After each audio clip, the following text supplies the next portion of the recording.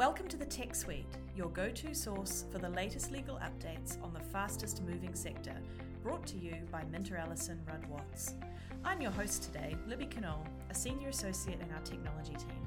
Today, I'm joined by Rosie Park, a senior solicitor in my team, to delve into the world of SaaS contracting. In today's podcast, we're going to look at this from a customer perspective. So you're wanting to use a SaaS service and have been given a supplier's standard terms. What are the key points to consider? What are particular pinch points that you should watch out for? And what's the real risk?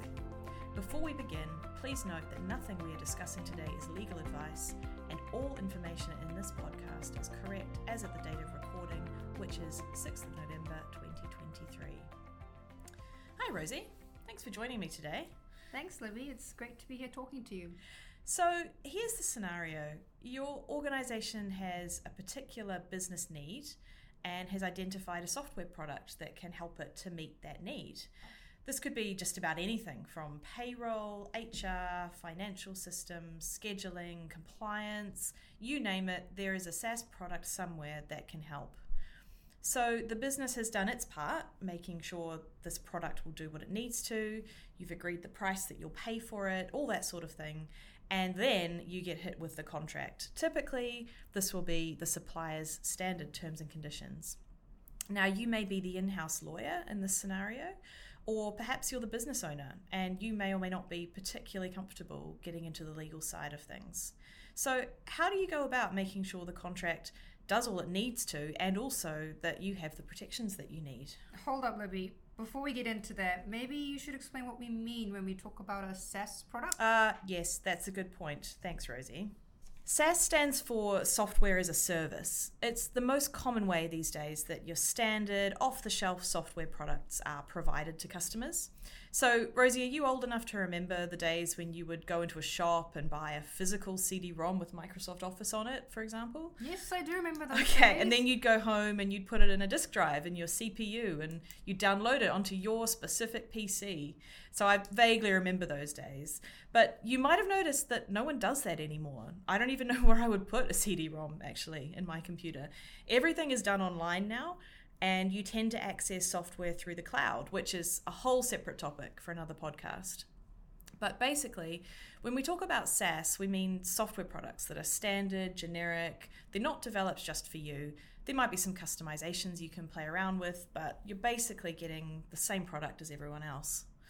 So, one of the key points about a SaaS service is that it is provided with efficiency in mind. Rather than a bespoke service, one service is made in such a way that it can be used by many, and that efficiency passes through to the way it's being procured. Is this why SaaS contracts are likely to be on standard terms? Yeah, that's right. So the SaaS model relies on having one product that is provided in exactly the same way to all the customers, except for those sort of minor customizations that we talked about. And the benefit of this from a customer's perspective is that it keeps the price down. There's no special effort that's required to create something just for one customer. Everyone is getting the same thing in the same box. But the other side of that is that SaaS vendors will usually be pretty resistant to changing their standard terms. So you need to have some realistic expectations when you look at these as to what you're actually going to be able to change. The exception to this, of course, is if you're a really key strategic customer, and frankly, if you're spending a lot of money, your bargaining power might be a little bit different. But in most cases, that's not going to be the situation that you're going into. Unlike a major tech project that is really tailored to the specific needs of the customer and where every little clause tends to be negotiated, with SaaS contracts, we really need to be pragmatic. We need to focus on the key areas of risk. So in many cases, when you get these terms and conditions to review, you're going to be approaching this as a risk acceptance exercise. You're going to be looking to understand the risks and assessing whether you can live with them or what you can put in place in terms of systems to reduce those risks. You're not so much expecting to change the terms of the contract itself. And I guess when we're thinking about the legal risks, we also need to bear in mind the real risk here with the customer-specific use of this product. For example, is it an exclusive arrangement where you couldn't procure a placement product? Or is there committed spend? And would you know if something had gone wrong or the product didn't do what it said it would? Yeah, that's right, Rosie. So SaaS contracts can often have built-in protections against real risks, and we need to approach this beyond the on-paper exercise. We need to be talking about what the real-life impacts are.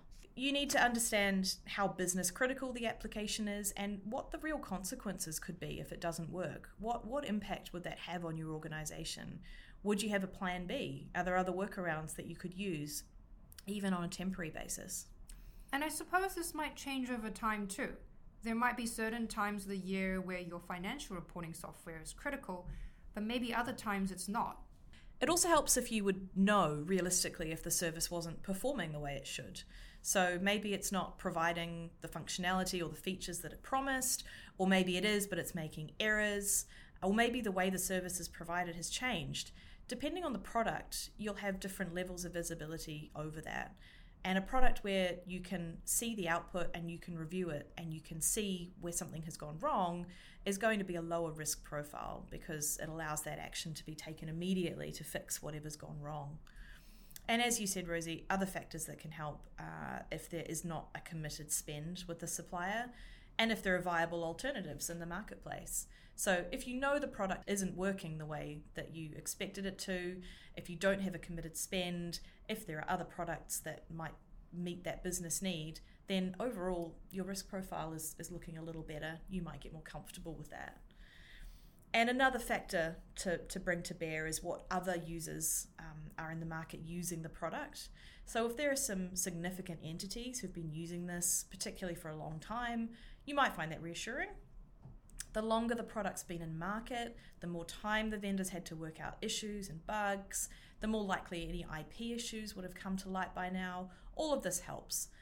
And I should say that none of this would actually help you in a court of law, but you might be more willing to take on some risk than, for example, with a brand new product that hasn't stood the test of time or hasn't been given a seal of approval from other customers. So it's quite different from the scenario where you're getting something built for you and you can dictate or at least challenge and tweak the terms of the contract much more, right? If there isn't much that can be changed, what are the key issues that a customer should be concerned about or at least understand the impact of if they can't negotiate the details?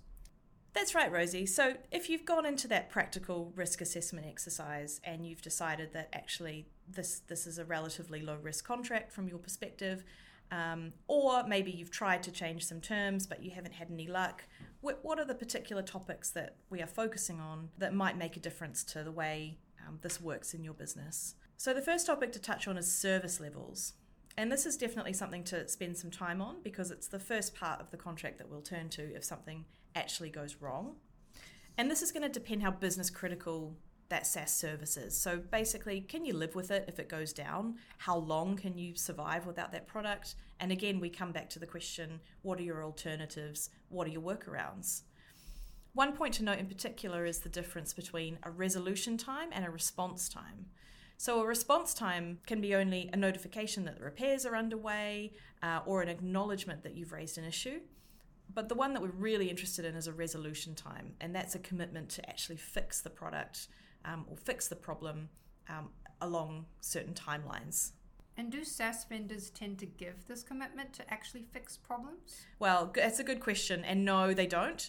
It's great if you can get it, but it's a very rare and happy day when I see a SaaS vendor offering a fixed service level in their standard terms. So generally, you'll only get a response commitment.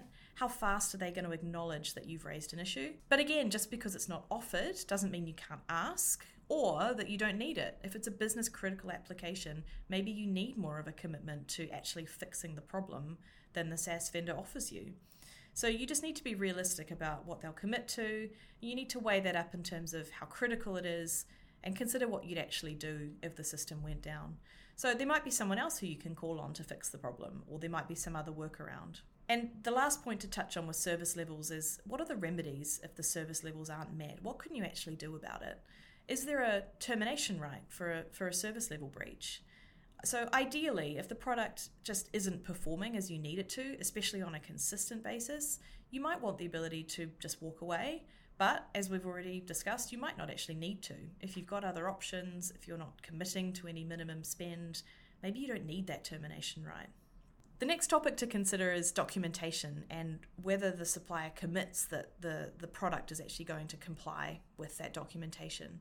So when we talk about documentation, we talk about what describes the services. What are you actually getting with this product? What does it do? What are its features? And it's really fundamental to understanding whether you're going to get what you are expecting to get. And in particular, understanding what happens if the service doesn't substantially conform to the documentation. And what would usually happen if it doesn't comply? So it all depends on what the contract says, but you'll often see an option for the supplier to correct whatever it was that didn't conform or to provide a suitable alternative, but often that's it. And you won't get any more. So you need to consider, is that enough for them to fix it or to provide an alternative solution? Or do you need something more? Do you need the right to a refund? Do you need the right to terminate the contract and walk away? Again, all goes into that mix of the overall risk profile and all those other factors that we talked about. And a connected topic to that is a warranty. And this can work in conjunction with both that documentation that we talked about and also the service levels to ensure that basically as a customer you've got something to do, somewhere to go if something goes wrong, particularly within a certain period of time. So you need to understand whether you have a warranty period, how long it runs for, whether that's from the date you sign the contract or the date you click accept on the contract, or whether it's from a different go-live date. And particularly, you need to understand what it might exclude and what might invalidate the warranty. So sometimes you have a responsibility as the customer to implement updates or upgrades and to not tamper with the software, although that can be pretty hard to do with a SaaS product. So you need to make sure that the people who are going to be interacting with the product on a day-to-day basis understand what they shouldn't do and what might actually remove those protections that you think that you've got in place under the contract. As with documentation, you need to understand what it will actually give you if that remedy is breached. So will it allow you to terminate? Are you required to go through multiple fixes? Are you allowed to claim damages? So not only does the warranty exist, but what could you actually do with it if it's breached? What if the supplier doesn't give any warranty at all and says the product is provided as is? This is a common thing that we see. And obviously that is going to leave you more exposed from a legal perspective, that you'll be locked into something that just doesn't work or doesn't do what you thought it would. And in this situation, you need to go back to your overall risk profile, alternative options in place, just to see if this is a deal breaker for this product in the way that you need to use it. Another topic to consider is the IP indemnity. So obviously a standard form contract that's given to you by the supplier is going to be a little unbalanced on liability and indemnities. They don't get offered up for free, but one thing that we do always expect to see is an intellectual property rights indemnity. IP indemnity. That sounds very legal. What does it actually mean? Right. So basically, this is the possibility that the supplier hasn't developed the software maybe as independently as it should have, might have even taken someone else's code, and taken to an extreme, by using the software in that scenario, you as the customer, you're potentially breaching someone else's copyright. And in a worst case scenario, you could be sued for this. And claims for breach of IP can be incredibly costly for the party that's being sued. Now, generally speaking, the customer has no idea or control about how the service was created, especially for a SaaS contract. So you can't assess the risk that there is an IP breach, and really it's not fair to hold you responsible if a third party says that you've breached their copyright. So for all of those reasons, it is pretty standard for a SaaS supplier to give an indemnity, which really means that if this happens and if a third party makes a claim against you as the customer, the supplier is going to take the hit. They're going to be responsible for that, including by more or less reimbursing you as the customer for any costs that you have. So this is something that we really want to see, and is definitely worth raising with the vendor if you don't see it in their standard terms. And even if you do have an IPR indemnity in the contract, there can also be some other hooks that you need to watch out for to make sure it's actually got some teeth and you can use it if you need to. So ideally, an IPR indemnity would fall outside of any other cap on liability under the contract. Otherwise, you could be exposed to the full cost of a very expensive IPR claim. And the supplier would only be on the hook to reimburse, say, a year's worth of fees, which, to be honest, wouldn't even touch the sides of a big copyright infringement claim. And you also need to look out for any other unreasonable exclusions on when the indemnity would apply. Well, we wouldn't want the indemnity to just not apply if the customer is in breach of the contract. Yeah, that's a common one. If there's any breach of the contract, the indemnity won't apply.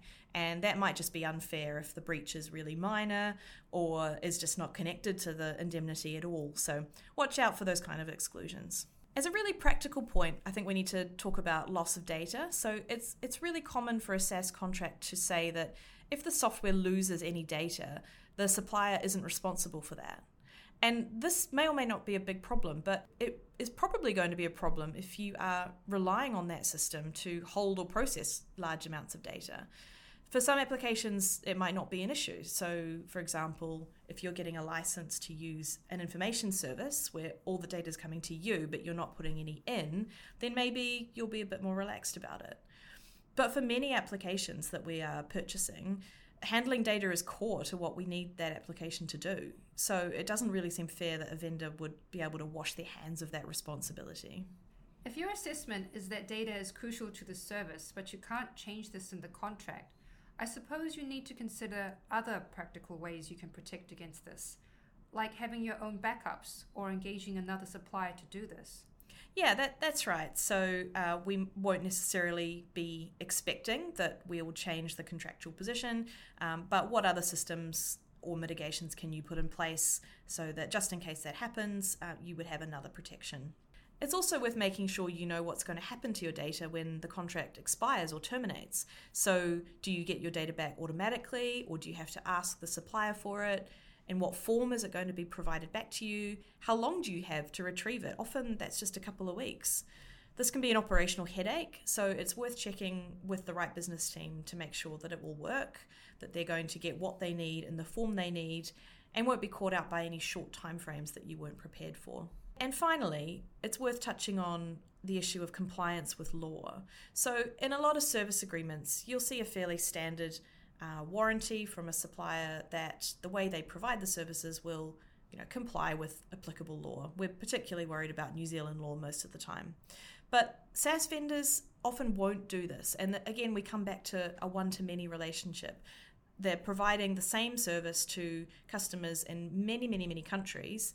And so they are not going to take on the responsibility of making sure that the product meets all the legal requirements, everything in every jurisdiction. And the other angle to this is that they also won't promise, sometimes they even specifically say they don't promise, that if you use the software, you're going to comply with the very law that you're buying it to comply with. So, for example, if you license some financial reporting software to help with your financial reporting, all the sales material might say that it can be used for this, or it even might say that it's been designed to help you meet your statutory obligations. But it usually won't go so far as to say, if you use this, you will have ticked all the boxes you need to comply. That's a risk that a SaaS vendor just won't take on. So you need to make sure for yourself that the software is doing what you know it needs to, and you need to have other checks in place rather than just relying on the product. That's right. So you need to know what the legal requirements are, and you need to have the capacity to check that the output of the product is doing what it should, rather than relying on the product to do what you need it to do. And again, we keep coming back to this, but it all depends on your overall risk profile. How's the service being used? What's the product being used for? And what's the risk exposure? So for example, if you are using software to support your regulatory requirements, maybe that's a little higher risk profile. If there's no real regulatory angle to it, if it's sort of a back office process that helps with your efficiency, but isn't going to be hauled up in front of a regulator, for example, maybe you're a little more relaxed about this. Thanks, Libby. That was really helpful. I'm afraid that's all we've got time for today. But thank you so much for your insight and expertise. It's been great to talk to you. Not a problem. It's been great to be here, and to the listeners, thanks for joining us. If you enjoyed today's episode, please remember to rate, review, or follow the Tech Suite wherever you get your podcasts. And don't forget, you can subscribe to receive new episodes directly in your inbox via our website at minterallison.co.nz.